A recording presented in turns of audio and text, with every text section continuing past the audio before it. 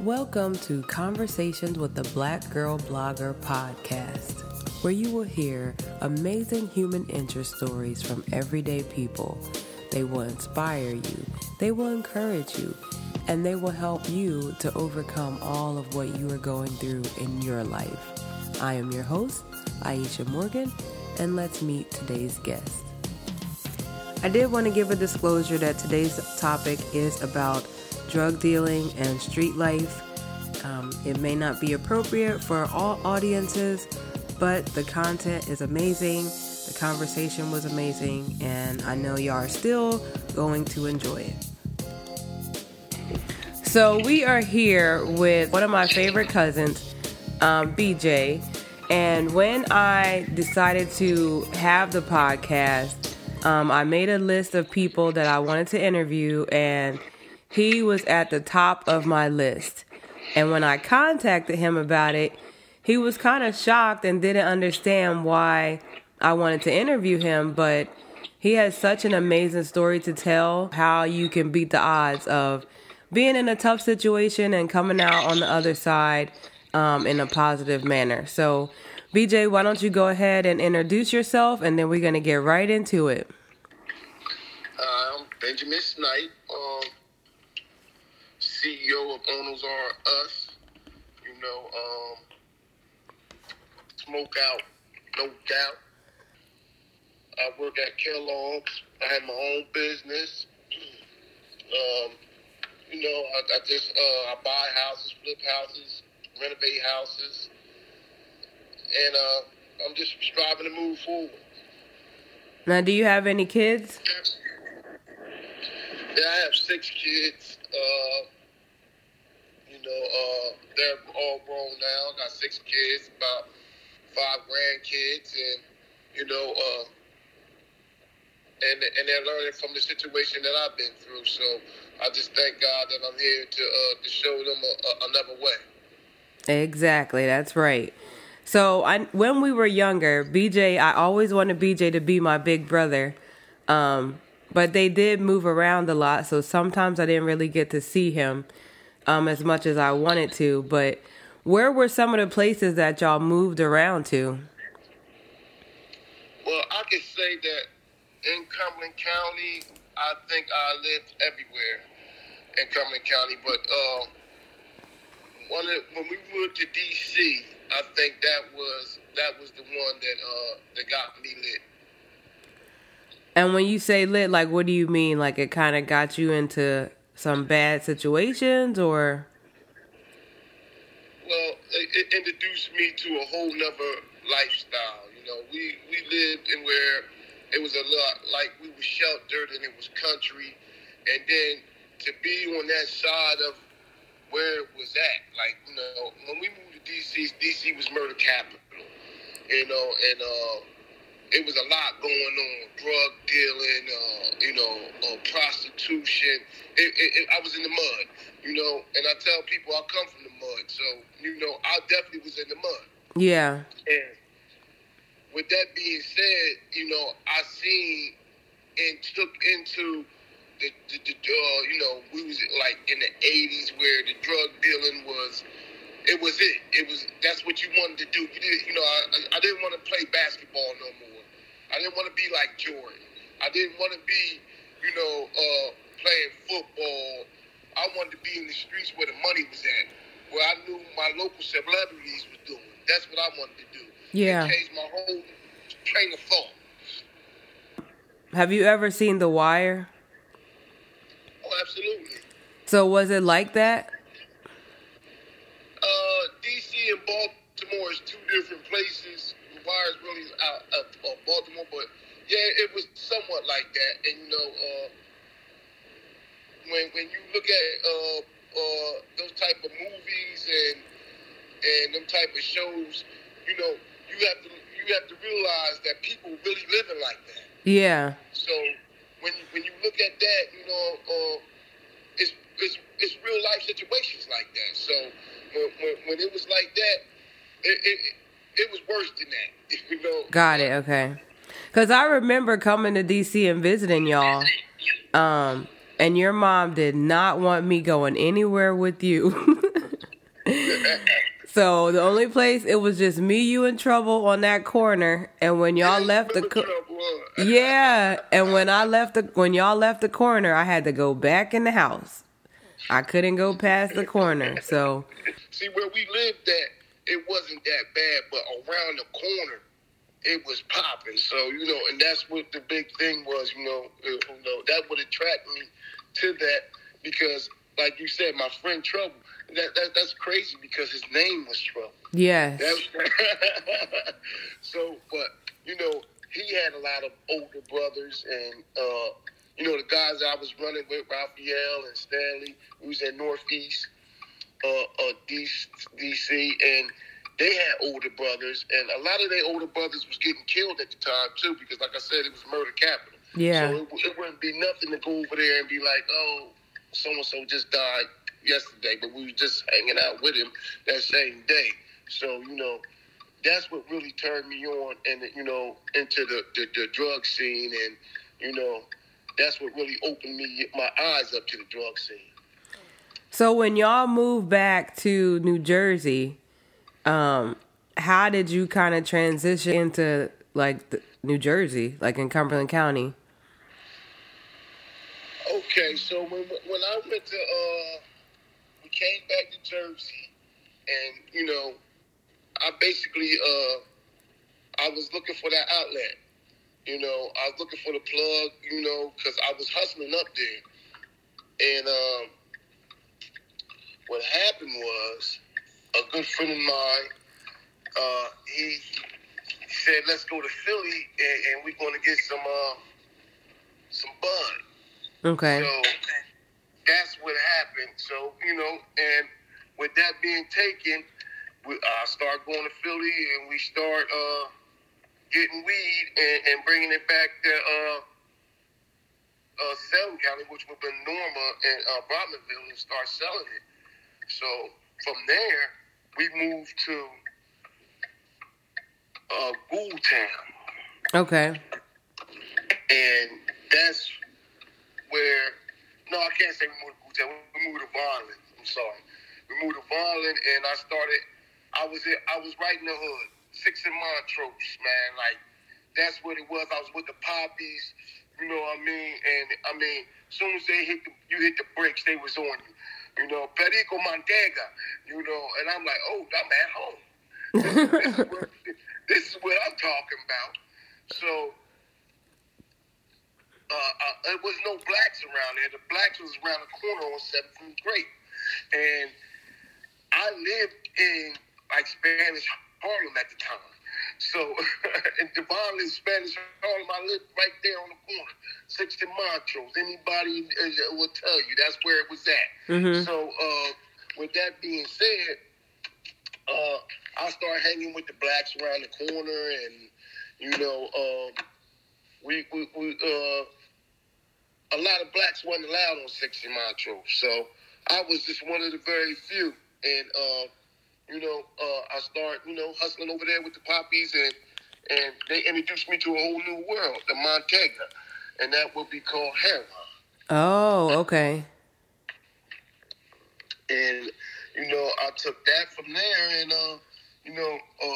see, the hustling game,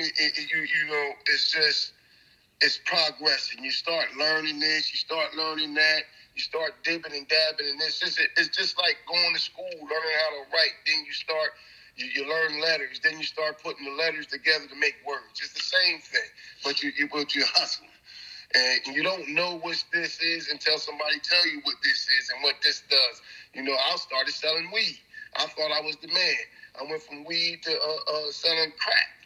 And cocaine, getting cocaine. I didn't know how to cook it up. So then when you learn how to cook it up, it's a whole nother ball game. Right. And when you start selling dope, you start buying bundles, and then you start taking it to the table. What's taking it to the table is you start cutting your own product, and you put your own product out there. You graduate, you get higher in status. So, this is just the way anything goes in life. You're progressing. So at any of this time, are you a teenager now, or are you, in your 20s? Oh, man, I was a teenager. I was getting plenty money. as a teenager. No, I'm still a teenager. Like, you know, we moved out Boo Town when I was 15 years old, and that's where I, you know, I got my name Smoke Out from. And I took it from there, and it went on straight all the way up. Yeah. So how long did you make it before you got arrested? I got arrested when I was 18. God bless the dead. My mom used to tell me all the time, they're gonna knock you off when you get 18. You're gonna go to jail. Soon, sure enough, I was 18, hanging on Kings Drive, and I was with one of the OGs from around there, and I basically took the charge for him.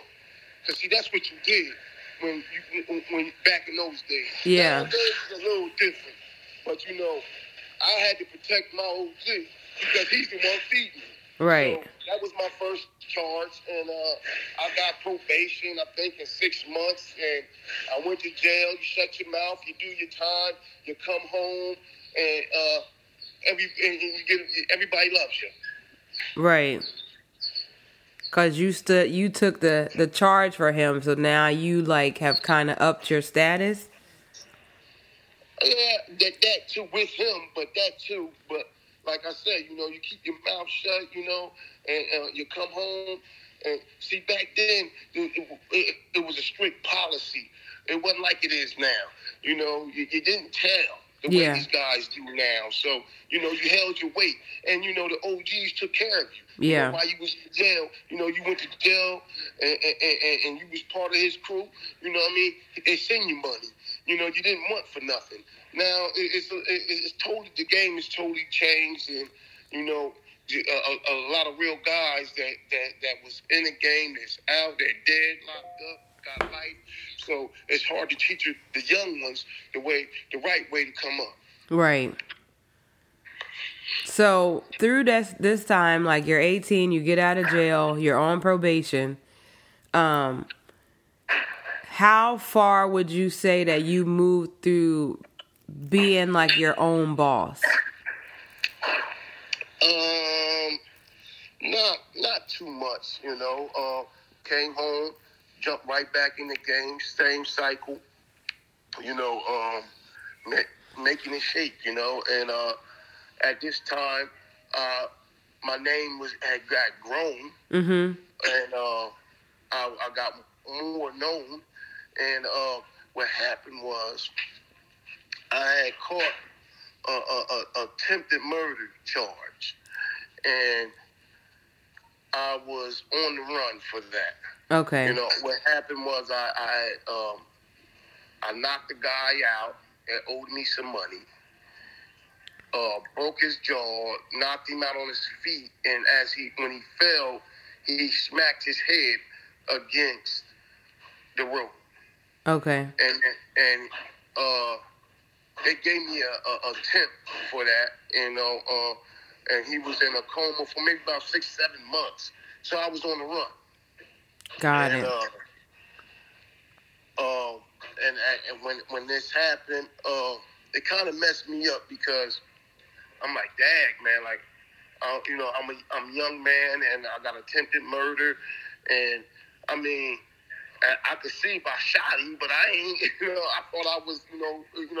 You knock a person out, you don't get no attempted murder. You know, they might call the cops on you, and you get a assault or something. Yeah, assault, you get a misdemeanor. But you know, when you're talking attempted murder, you know, you're talking a lot of time. So with that being said, I went on the run, and that kind of threw me in the loop of a lot of different things because I'm here, I'm there, and I'm meeting different people now.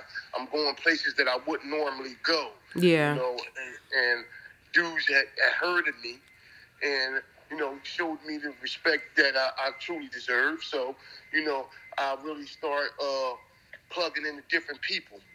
And at this time, you know, I was in the streets full-fledged. You know, my wife now was pregnant with my son, and you know, and what happened was I get caught, and when I got caught, I got caught with drugs on me. Okay. And that really right there was like, okay, bam. I make bail, because back then you could make bail on a violent charge. So I make bail. My sister helped bail me out, sign the bail, bond the papers and stuff. And I came home with a drug charge and attempted murder. Got it, okay. The guy comes out of coma and gets a little better, so the attempted murder is then dropped. And then, this was all a blessing of God, and the drug charges I had got, I did have I was making plenty of money, so what happened with them was I got more probation added to the probation that I already had. And, a lot of my charges as a young man, back then when you had a couple dollars, you can do that. Yeah. Just add more probation on.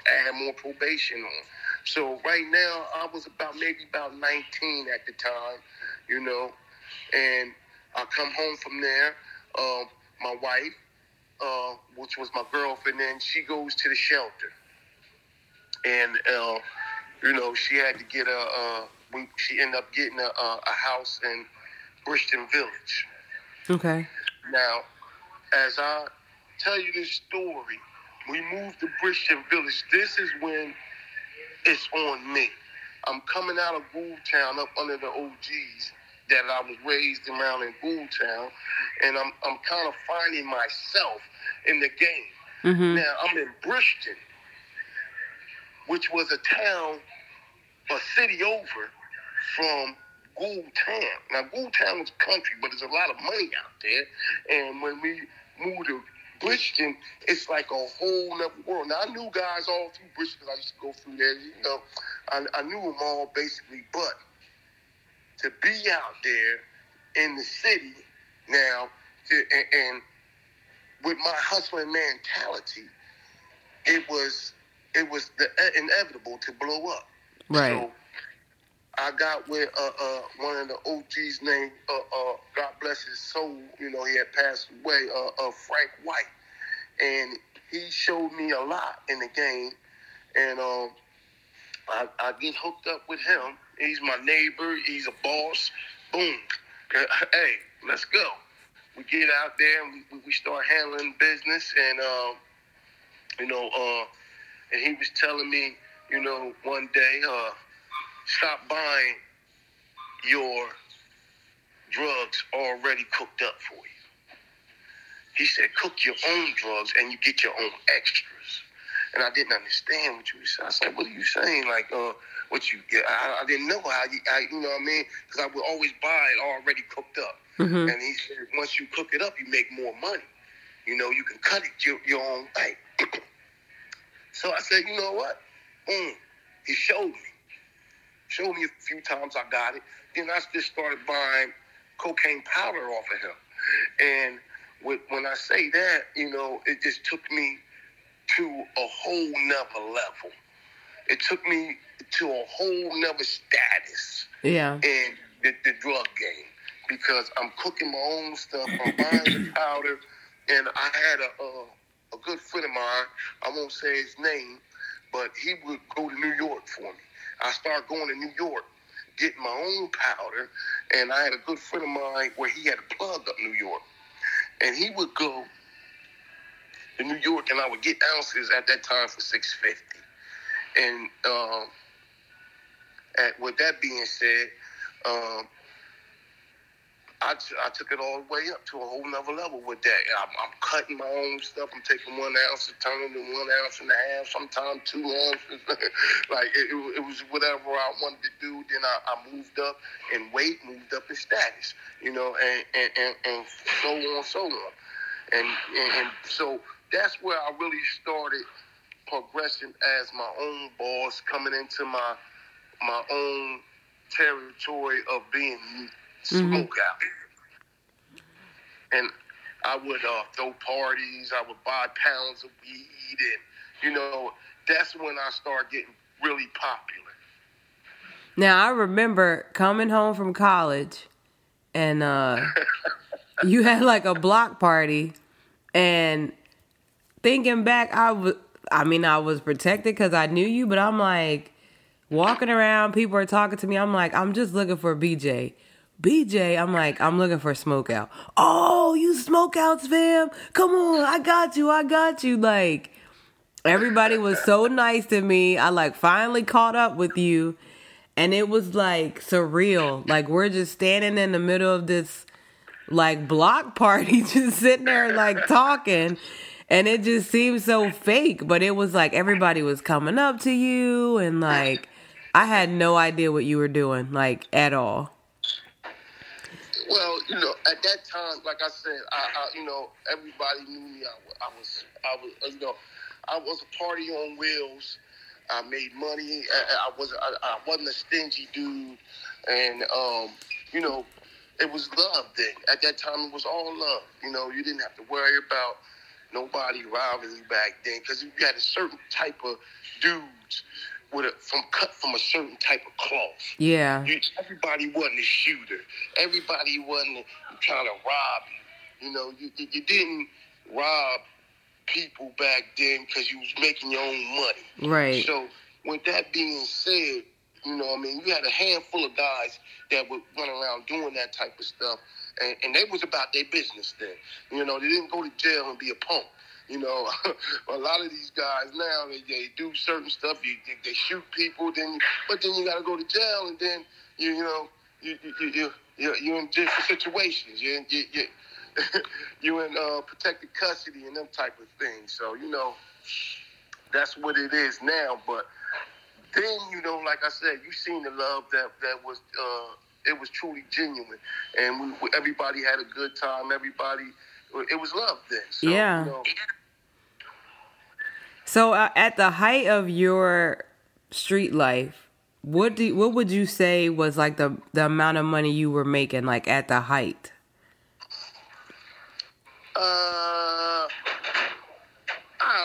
I really wasn't making. I spent a lot of money, more than I made a lot of money. But let's just say I counted $1 million 3 times. We call that a ticket in the hood. So I had a ticket to get out of the hood. Yeah.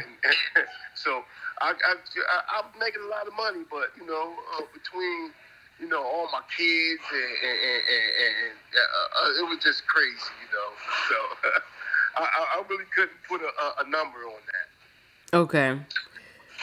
So now you're like in Bridgeton. You're making a lot of money, spending a lot of money, just love all over the city for you.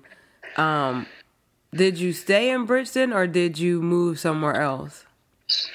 Well, what happened was I had got so hot that the cops couldn't stand me, and they hated me, and they was going through, they were breaking the law to uphold the law.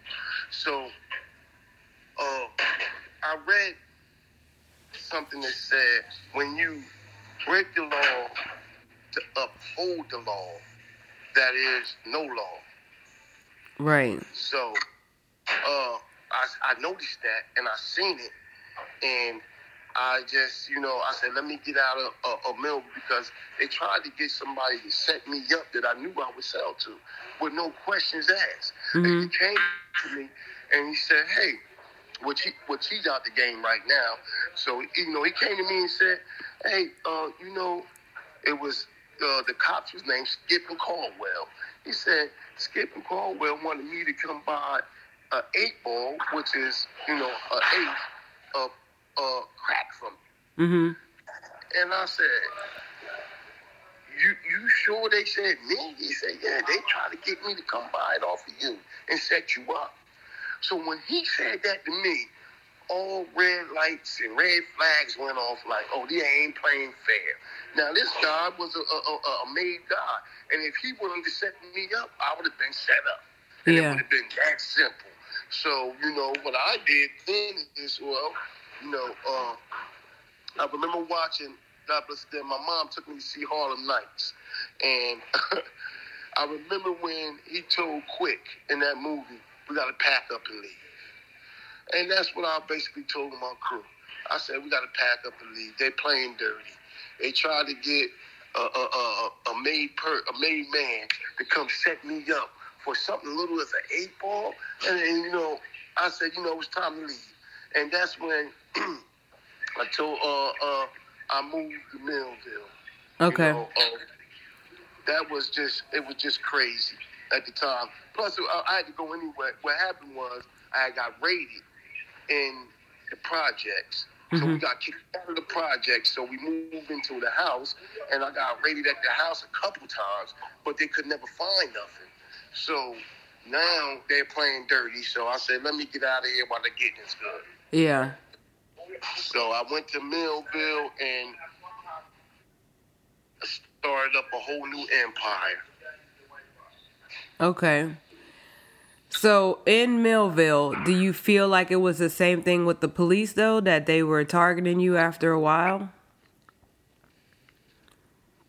Oh, absolutely. I mean, once your name get out there, and they're gonna come at you. They're gonna send people at you. But at this time, I was a lot older. I was a lot wiser, and I mean, I got my house kicked in Millville maybe 4, 5, 6 times. So, and back then, around our way, we didn't have so much of blocks.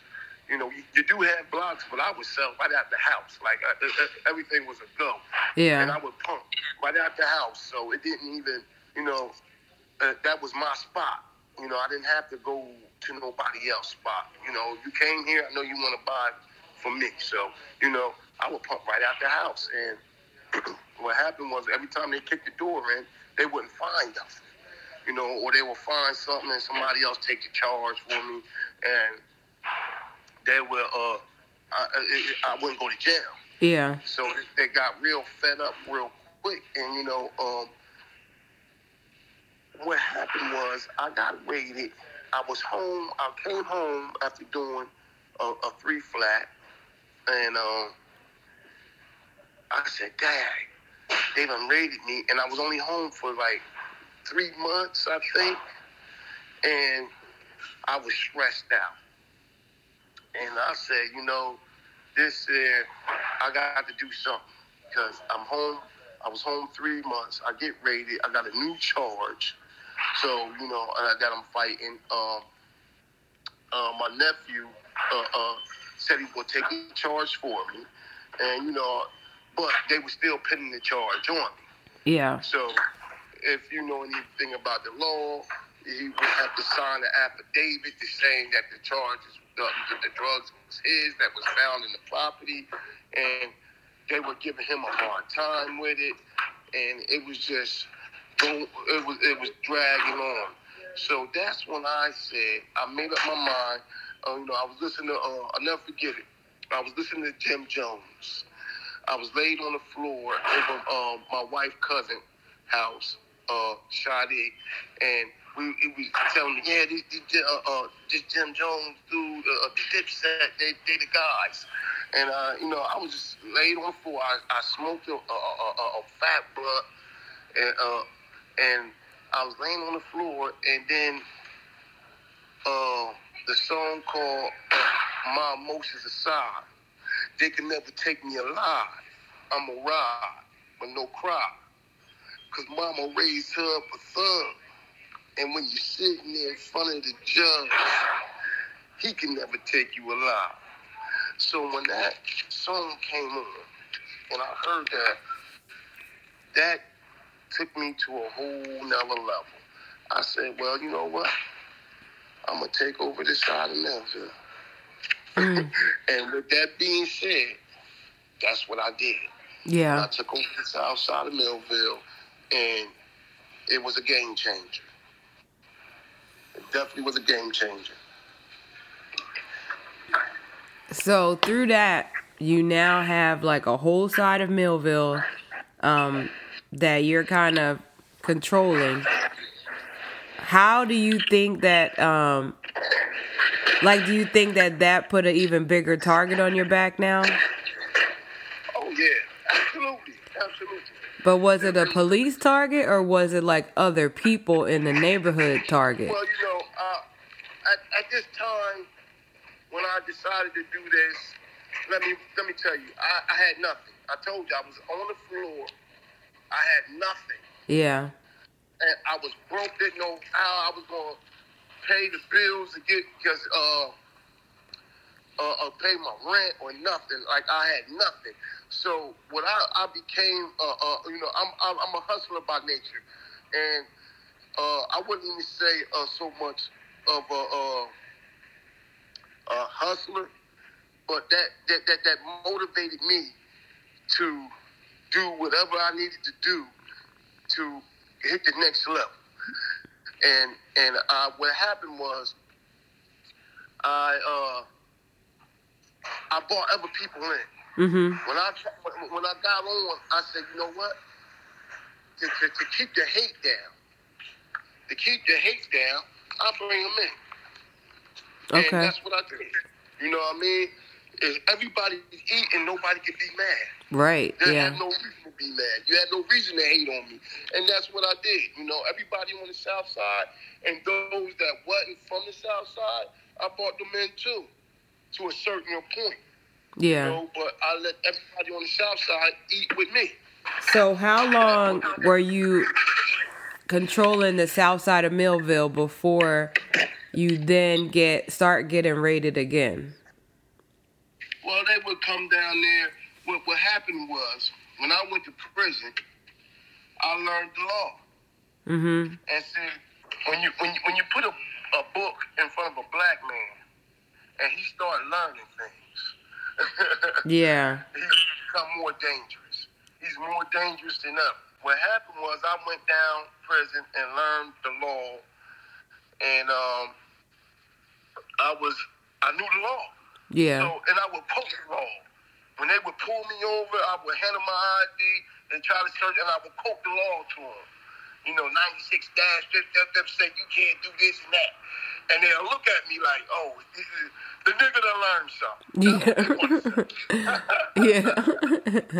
So, and that's what I would, you know what I mean? And I would tell my guys that they can't do certain things. You know, you have to learn the law in order to fight the law. Right. And with that being said, that's what I did. You know, like when you go down prison, a lot of these young guys, they're into basketball. They want to watch sports. They want to watch the videos, and you know. But at my time going down prison, I was hanging with real made men. Yeah. You know, and I call them made men because they would fight their cases, and ain't nobody had time to play games in prison. You know, and that's what it was. You know, you had a lot of guys that go down to the law library. So, at a young age, I learned that. You get up and you go down to the law library and you start reading case law. You start picking through your case. You start seeing what they did and what they, what they couldn't do and what they did. You know what I mean? And you start bringing this to the facts to your public defender because you didn't have enough money to get a lawyer. You know, and you know, but at this time here, you know, I already had my lawyer paid for at this time. You know, from learning from past mistakes. You know, I didn't go run out and buy clothes. I went and paid for a lawyer. Yeah. You know, before I went and bought my clothes and stuff. So, you know, everything changed because, like they said, you're seasoned. Mm-hmm. You're a vet now, you know. So I knew what to do and what not to do. So, and that's what frustrated those police so much. So what happened was I got caught up, like I told you earlier, when I came home. And this is around, I would say 2006. And I got caught up with the cases that I told you, and I had to go back to prison. There was no way around it. Yeah. With my record and everything. But I got a good deal. I paid a lot of money for my lawyer, and he said, you know, we're going to knock this probation off you. We're going to get everything ran concurrent. And that's what happened. He got me a deal. I had to do 2 years, which was nothing to me. I really wasn't worried about the time, but this was the height of my hustling career. Yeah. And I got to go do time. So I was sick about that. I had enough money to put away to be financially established. And I had to go do 2 years. I had a 4 with a 2. 2-year mandatory. And and it was time to turn in. Mm-hmm. So, I threw a 3-day party. And I paid my lawyer enough time. I kept getting it postponed. And, till the judge got tired and he said, today's time to pay the pipe. Yeah. Never forget those words. Matter of fact, the family was going to Virginia that day to see Cousin Jean, God bless her, did. And my mom said, don't worry, you'll be home soon. And I went and turned myself in. Okay. So during that time, as I was locked up,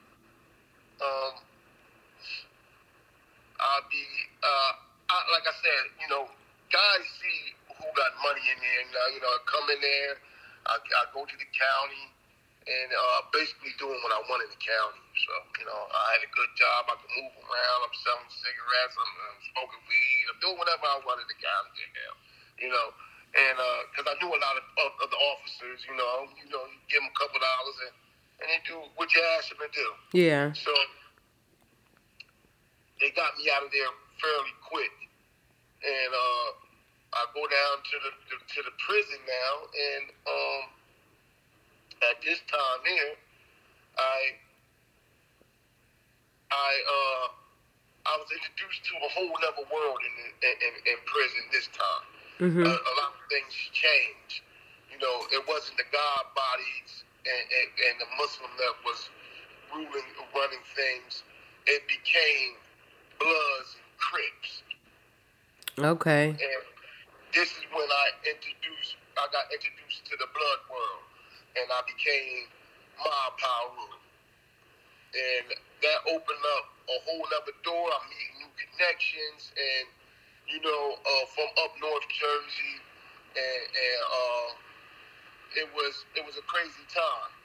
And with that being said, I came home, and when I came home with a different status. I came home with a new me. Yeah. And I was still that guy, and before I went to see my parole officer, I went to go see the plug. And the plug was with him. He was with me 110%, and it just became something bigger and better. And I really became into the blood world. Got it. Okay. I flew my big homie out here from California, and I really got in tune with the movement. Mm-hmm. And with that being said, now all the South Side became power. Got it. I was power. Yeah. And I had an army behind me. Let's say that. Mm-hmm. And with that came the more money and more power. Yeah. And that opened up a whole other realm to me. Yeah. Things got really, really crazy because now we gangbang. Not only we get money, because I wasn't one of those guys that folded easy, or I stand for something, and 10 toes down. So now it's a whole bunch of money behind us, and we gangbang hard. So that's where that was. Yeah. So now through this, when do things start taking a turn where you end up in jail for an extended period of time? I came home in 07. No, I came home in '09. Now, let me mind you, I never had a real run in the streets. Because, I go hard. When I come home, I go hard. And what happened was, I came home in '09, and I got locked back up in '11. Okay. I almost made it 3 years, but I didn't quite make it the 3 years. A couple months off 3 years, I get knocked off in '11, and the feds come get me, and that opened up, like I said, I never knew a whole new realm of people, and I'll go to the feds. It was a big thing. It was a big thing. It got me in the helicopter, and I didn't realize what I was doing. Yeah. I didn't realize, okay, we going out to these bars, we buying out the bars, I got everybody looking good. I didn't realize how much power that I had. Right, you was just living. Right, and people would tell me that, like, yo, you the man now, like, you know what I mean?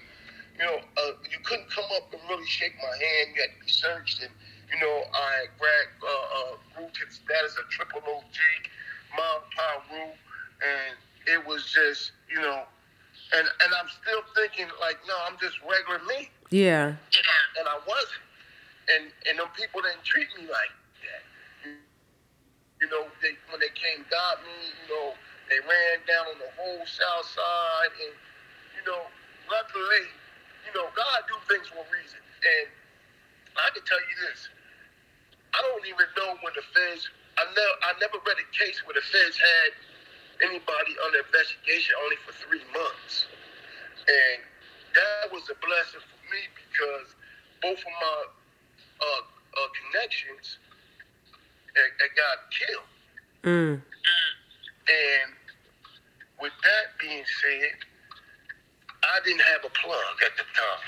So I was scrambling to get work, but I had enough money where I could just sit back and chill, and that's when they ran down on me because I had met an accountant, and he was telling me ways to make money without the drugs. And I brought that to the table with my homies. Like, everybody eats with me, you know what I mean? Everybody got to eat.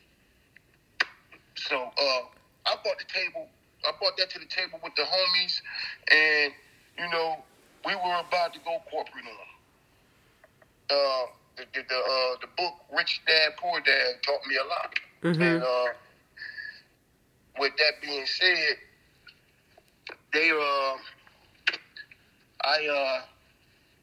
I went and brought that to the table with the homies, and then I was getting out the game. It was a wrap, and they came got me. They listened to my phone calls, and they came got me. Got it. Okay. So when you got arrested, you were in a helicopter. Yeah, they came pick me up, snatched me up, took me to Camden, and they kidnapped me, what I say. And the rest is history. Like, I went to the feds, which they couldn't get me what they wanted to get me with. That was another blessing. But they tried to get me with racketeering. But being though, like I said, I was seasoned. The big homie seasoned me to not make no calls, which was I never told nobody to go kill nobody. I never told nobody to do no harm to nobody, and I wouldn't deal with the homies on the drug level. I would deal with other people, and with that being said, that saved me from the racketeering charge that they were trying to get me, and it dropped down to conspiracy. And I went to jail. I went to the feds. started off at Big Sandy, level 7 penitentiary. And then I ended up going to Cumberland. That's a medium. Then I went to Fort Dix to a low. And came home from there. Well, when I went to the low, it was I was able to talk to a lot of different people. Because in the pen, you can't really everything is segregated. And when I mean segregated, the whites don't fool with the blacks and the Mexicans, and so when I went to the medium, it was a little bit better. But when I went to the low, it was I was able to talk to the people and learn things. Mm-hmm. And when I learned, I asked the right questions to really set up an LLC. This is where I learned to buy houses and flip them and start a company that I can make profit with.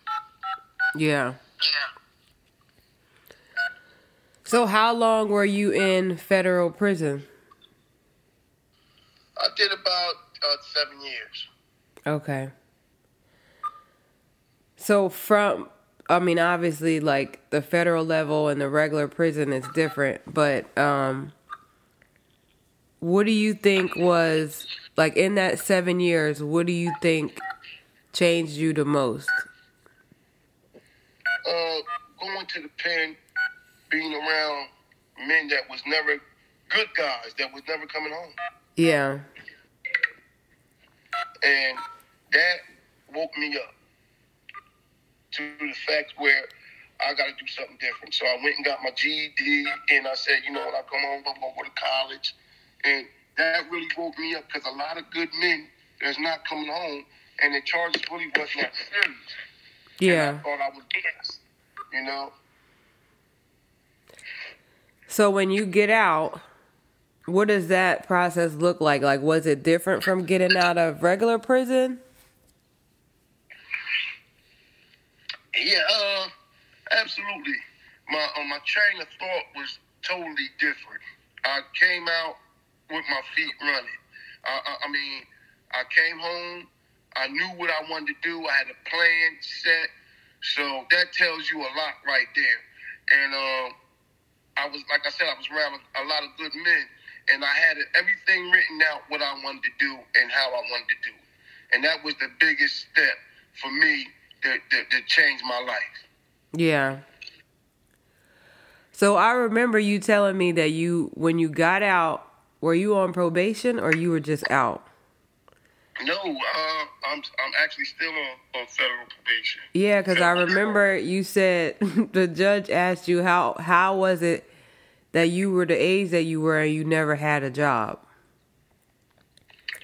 That was a big thing, because why would I work if I'm making... Right. He was like, you said, that man was like, how is it possible you never had a job? And that's so true. And you look at it, and he was shocked, but I wasn't. Yeah. Because I'm looking at myself as an entrepreneur. I'm living the American dream. My bills are paid. I'm living good. I'm hood rich. Well, what more can you ask for? Yeah. So that kind of that he was really shocked. It just really shocked about that. But this is what none of my guys had jobs. None of it was just, why would I work for you when I can get money on the street? Yeah. So what was your first official job, and how old were you?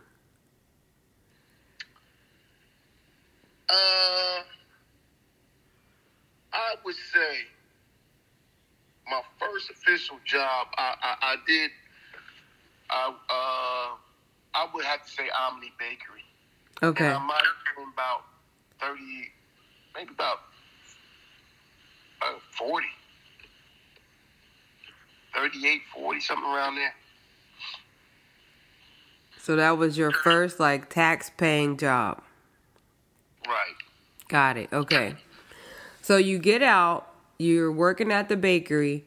Do you go right into school, or do you kind of work a little bit to figure out, like, a game plan with school? Like, how did that work? Well, I was working I came and I got that job at the halfway house. And my plan was to work at any job for 2 years. Okay. Because that's what you gotta do to buy a house, and the people that look at you as stable. So I said, you know what, I'm stuck here for 2 years, and it was a hard job. And but at that job, I had to study, a paycheck, and then I said, it's time to start going to school. So a good friend of mine, Mutawakil, he was going to school itself. And he was like, yeah, you better go up there, and he helped me fill out my financial aid paperwork and stuff. Because that's a whole nother monster. And I jumped right into it. There was no time to be playing games. I opened up my company, and I wanted to stick to that plan. So maybe I came home maybe about 6 months, and I jumped right into school. Good. And then, so you're in your classes, you start your company. How do you get clients now for your business that you had? Oh, that was crazy. That was crazy because, I still had a lot of respect in the hood. So I would tell guys, look, I'm into buying houses now. I'm trying to get into these houses and flip these houses and stuff.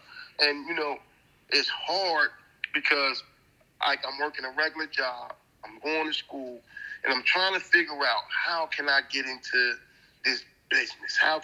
Now I know how, but the thing was, how do you get into business without the money? Now, I was taught the hard money lender way, but then see, when people tell you stuff and teach you stuff, you have to go through it to see exactly what's going on, and I didn't know that they're called points.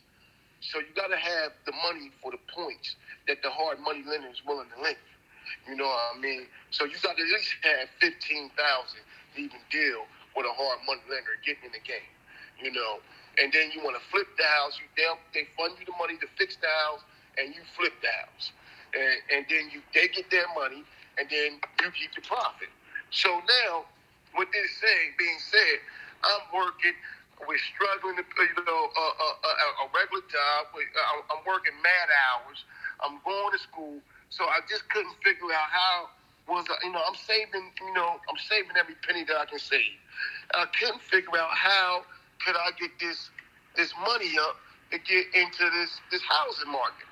And I'm walking around Millville. At the time, the housing market was bummed out, and the houses was going dirt cheap. I'm talking about dirt cheap. But they had to be fixed up. So I didn't even have the money to buy a $12,000 house at the time. I was, I'm just trying to find my way. Yeah. And one of my good friends came to me and said, hey, they're selling the house for $300. I said, get out of here. They ain't selling no house for no $300. He said, yeah, I'm telling you. They said there's a sign on the house. They say $300. I said, take me to there. Now, at the time, I don't even have my license or nothing. We walked down there. And they said $300 on the house. So I'm looking at the house. I called the people. And they said, well, we want $3,000 down, and you pay us $300 a month. But you buy the house as is. Okay. So they send me the lot code on the house. The house is terrible. When I tell you terrible, it's terrible. Big old holes in the ceiling, in the roof, where it rained for years and there's mildew, rot. Everything in this house was says keep it walking. Mm-hmm. But I said I got the $3,000 to put down. I got the know-how how to do this house, to get this house fixed. And I had a vision. I thought about it, and I said, you know what? What I'm going to do is I'm going to buy this house, and I'm going to fix this house up. I'm going to fix this house, and this is going to be my first property. Yeah. And I called them, and they sent me the contract over the phone and everything, and it was they call it a lease to sell. Yeah. And that was my first house, and God bless it. I got our cousin Pancho to come over there and look at the house, and he said, we can fix it. I said, you think we can fix it? Because I had some money saved up. Yeah. And I said, well, how much you think it cost to get this house up and running? He said maybe about $7,000. And I had maybe about $5,000-6,000 saved up, and I said, well, way I work, I'll go ahead and I'm going to get this house and fix it. And I got the house, and we started working on it. I went in there, I started gutting it out and everything. We had to put a new roof on it, and I ran out of money. Oh. It was like, that was hard for me. I came to a standstill. Yeah. And what happened with that was, okay, I said, how can I finagle this?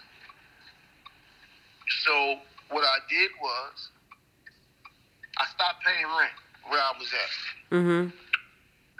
And I started using my checks that I was paying rent with to fix that house. Yeah. So, and when I tell you I had to fix this house, I had to put new electric lines in it. And, I got a couple good guys that knew how to do this stuff, and they blessed me doing it dirt cheap. And, a couple guys ran off with my money, and, I had to hawk them down, But long story short, we get in this house, and everybody in the neighborhood, everybody rode past this house saying that this house was straight, thought they were going to tear it down. And I made that house gorgeous. Yeah. I made that house a statement that said that it can be done. Yeah. And with that statement brought other jobs. Other people wanted to, hey, you did that house there? And that opened a lot of doors for me, as in my reputation is starting to change, because he's not just the guy who was a big-time drug dealer. Right. He came home, and he's really doing houses. And that got me a lot of business. That house was a statement that said it could be done, and I did it, and that opened up a lot of doors for me. That's amazing. So did you move into the house, or did you rent it? Like, what did you do with it? Oh, now we go from paying $875 a month to $300 a month. Yeah. I moved in that month. Yeah. Smart move. And when we moved in the house, oh man, it was a beautiful feeling. Like, it was a goal accomplished. Yeah. And my 5 years of goals that I had written down on paper, one was accomplished, and that was getting my first property. And my goals was to have, 6 to 7 properties time I get off of federal probation. And I didn't quite make my goal, but I see the progress.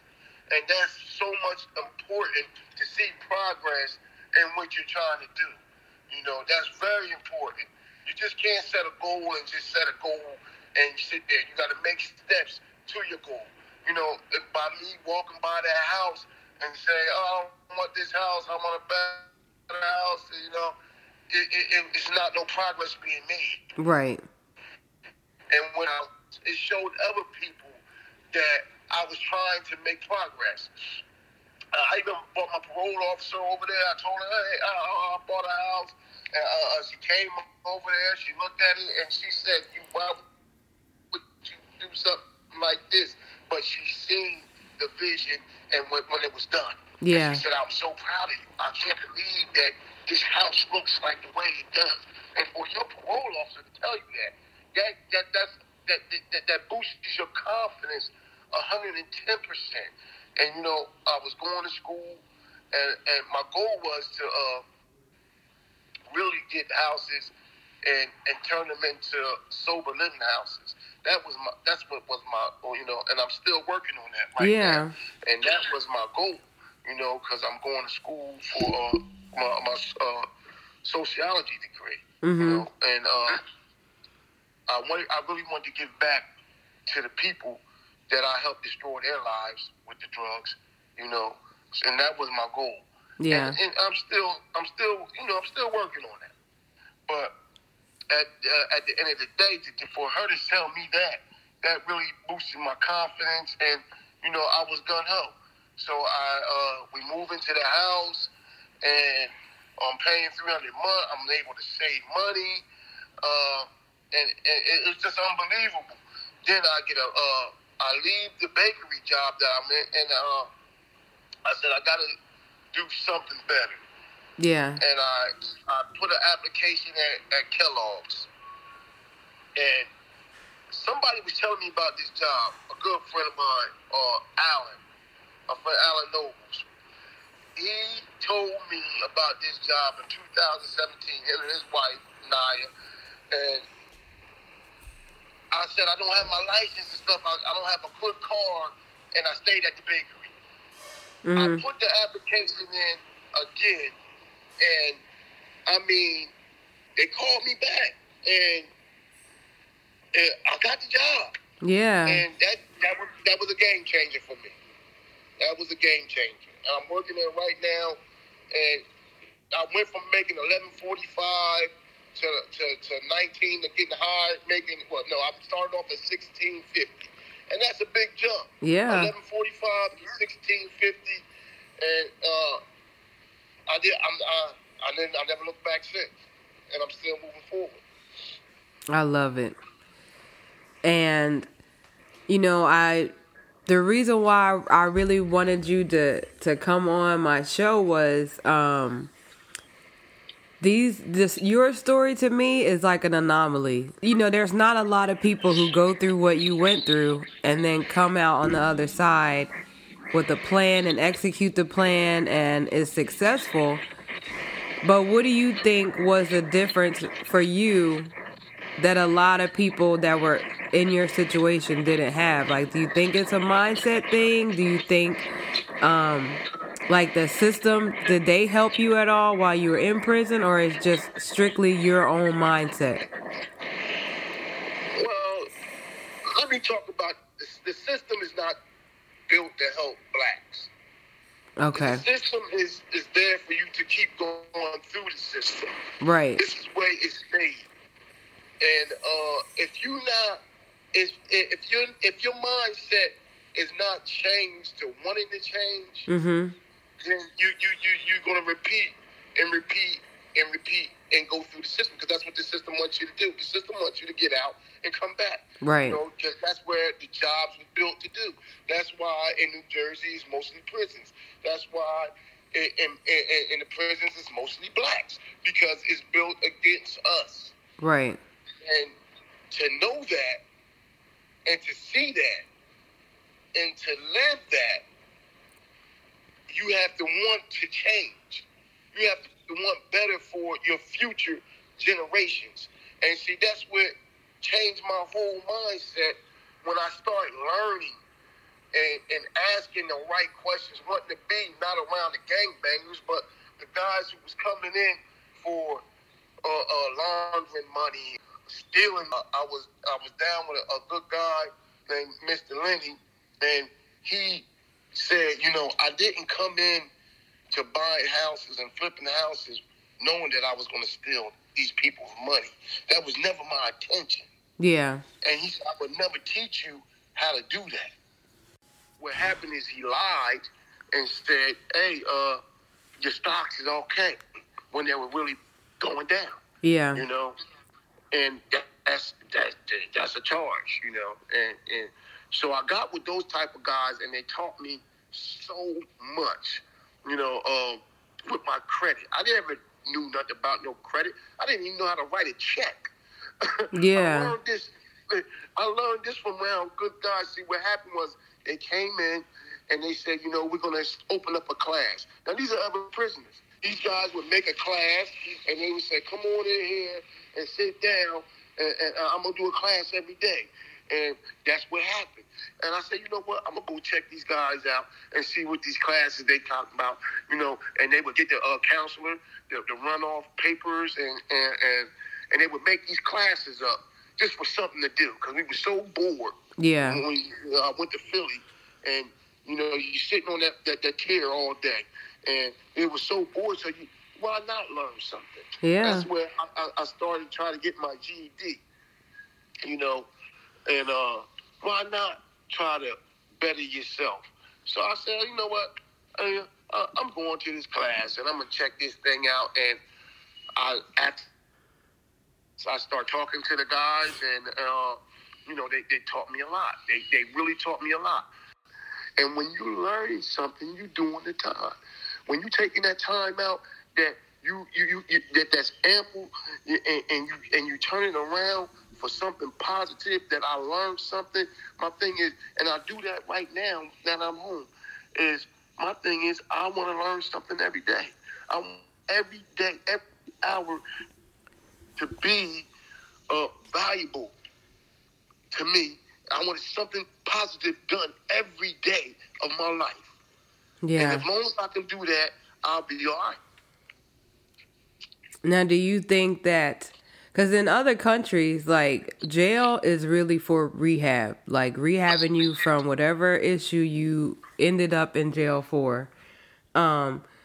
So it looks a lot different than our system in some of the more developed countries. What do you think would change our system? Like, do you think giving people classes and, really doing some transitions back into the real world, like, do you think those things would help people that are in prison to acclimate to being out? Well, what happens is they give you these fake classes at the halfway houses, and you just sign a paper and you're good, and they're not really trying to help you. Okay. And that's where we go back to your fake. So with that being said, there's nothing that you can give a person if they don't want it. Yeah. So it doesn't even matter. If it's there, and you could put it there, and then you got guys that's going to want it and some guys that don't want it. So, I think personally that they can do a better job at the things they say they do, because they're getting a lot of funding for this stuff, and they're not doing their job. A lot of them prison classes, you can come right in here and sign a paper and say that you was there, and they'll get funding like you learned something, right? And you learned nothing. How can you? I went to and I was in Big Sandy, and they had a truck driving class. They hand you a paper pamphlet, the pamphlet together, but if there's no truck there. So you were trying to learn how to drive trucks with no truck. Yeah. the book tell you, I read the book, I passed the test, and you know what they're gonna say? Hey, we had 1,500 inmates take this truck driving class, and they passed it. So you know we're doing our job to try to rehabilitate you. But how can you rehabilitate me when you ain't never teach you how to drive a truck? I never drove a truck before. I don't know what I gotta walk around. I mean, I read the book, and I know what the book tells me to do. Right. But you got to learn to do it, and that's the whole thing. You know, you got to be able to take you and try to make something better. Right. So technically, do you have a CDL to drive a truck? No, I don't have a CDL driving truck. Oh, okay. No, I didn't know if they like actually gave you like a CDL, like to say, hey, because you know how people can get like a forklift license or whatever certification to drive those types of things. So it wasn't that. It was just them saying you passed this course and that was it. Right. Okay. Right. And even they got forklift certifications there and stuff, but I was on the street and I took my forklift certification, and the feds paid for it. My parole officer, I think this will be helpful for you. So I'll go up there and get the forklift certification, and guess what? All I did was read a piece of paper, and he showed, back up and lift this up and put it on back of the truck, and now I'm certified. I drove a forklift. I still, I drive a forklift now because my job trained me how to drive a forklift, but I got a certification, but they just got money. Right. That's crazy. And that is what they do. Like, they throw out these numbers and saying people are getting all these certifications and they're doing all this stuff, but yeah, for us, we don't know what that certification class looks like. Absolutely. And it's crazy that you say that, because a lot of upper echelon people that I was locked up with couldn't believe that was happening to them, and they said, "Oh, I never thought this was like this." And yeah, I'm like, "Oh yeah, welcome to the black man world." Yeah, because you hear all these stories, and people are like, "Oh, they give them classes," and there's people who get their GEDs in jail, and then they come out with all these certification classes, but yeah, if you've never actually done the job, the paper means nothing. Right. Absolutely. That's crazy. Well, BJ, I really do think that this was a great conversation, first of all. I don't want to hold you up any longer, but I know that one of your goals is to write a book, and you definitely have a story to tell. I have no doubt that your book would be a bestseller and probably turn into a movie and a series and who knows what else. Because you have definitely lived a life, and I am so proud of all the progress that you have made. I'm proud of the life changes that you have made. I'm excited to see where life takes you, and any way that I can help you, I would definitely do whatever it is that I can to help move you in that right direction. Thank you, cuz. I love you, and anything you need here, you already know. Just give me a call. All right. Well, thank you again for this conversation. I really enjoyed it. All right. All right. Love you. Love you too. And that's a wrap on another amazing episode. I know that you were just as inspired as I was after listening to that conversation. And to let us know how we're doing, don't forget to leave us a review, like, share, and follow the podcast. Also, make sure you follow us on all social media platforms at The Black Girl Blogger, and check out our website, www.theblackgirlblogger.com.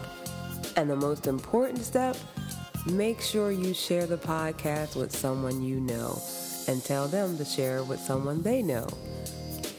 And if you know someone who has an amazing story to tell, Or if you yourself would love to tell your story, leave us a message on our website or any of our social media platforms so we can reach out to you and have you on the podcast. Until next time, peace out.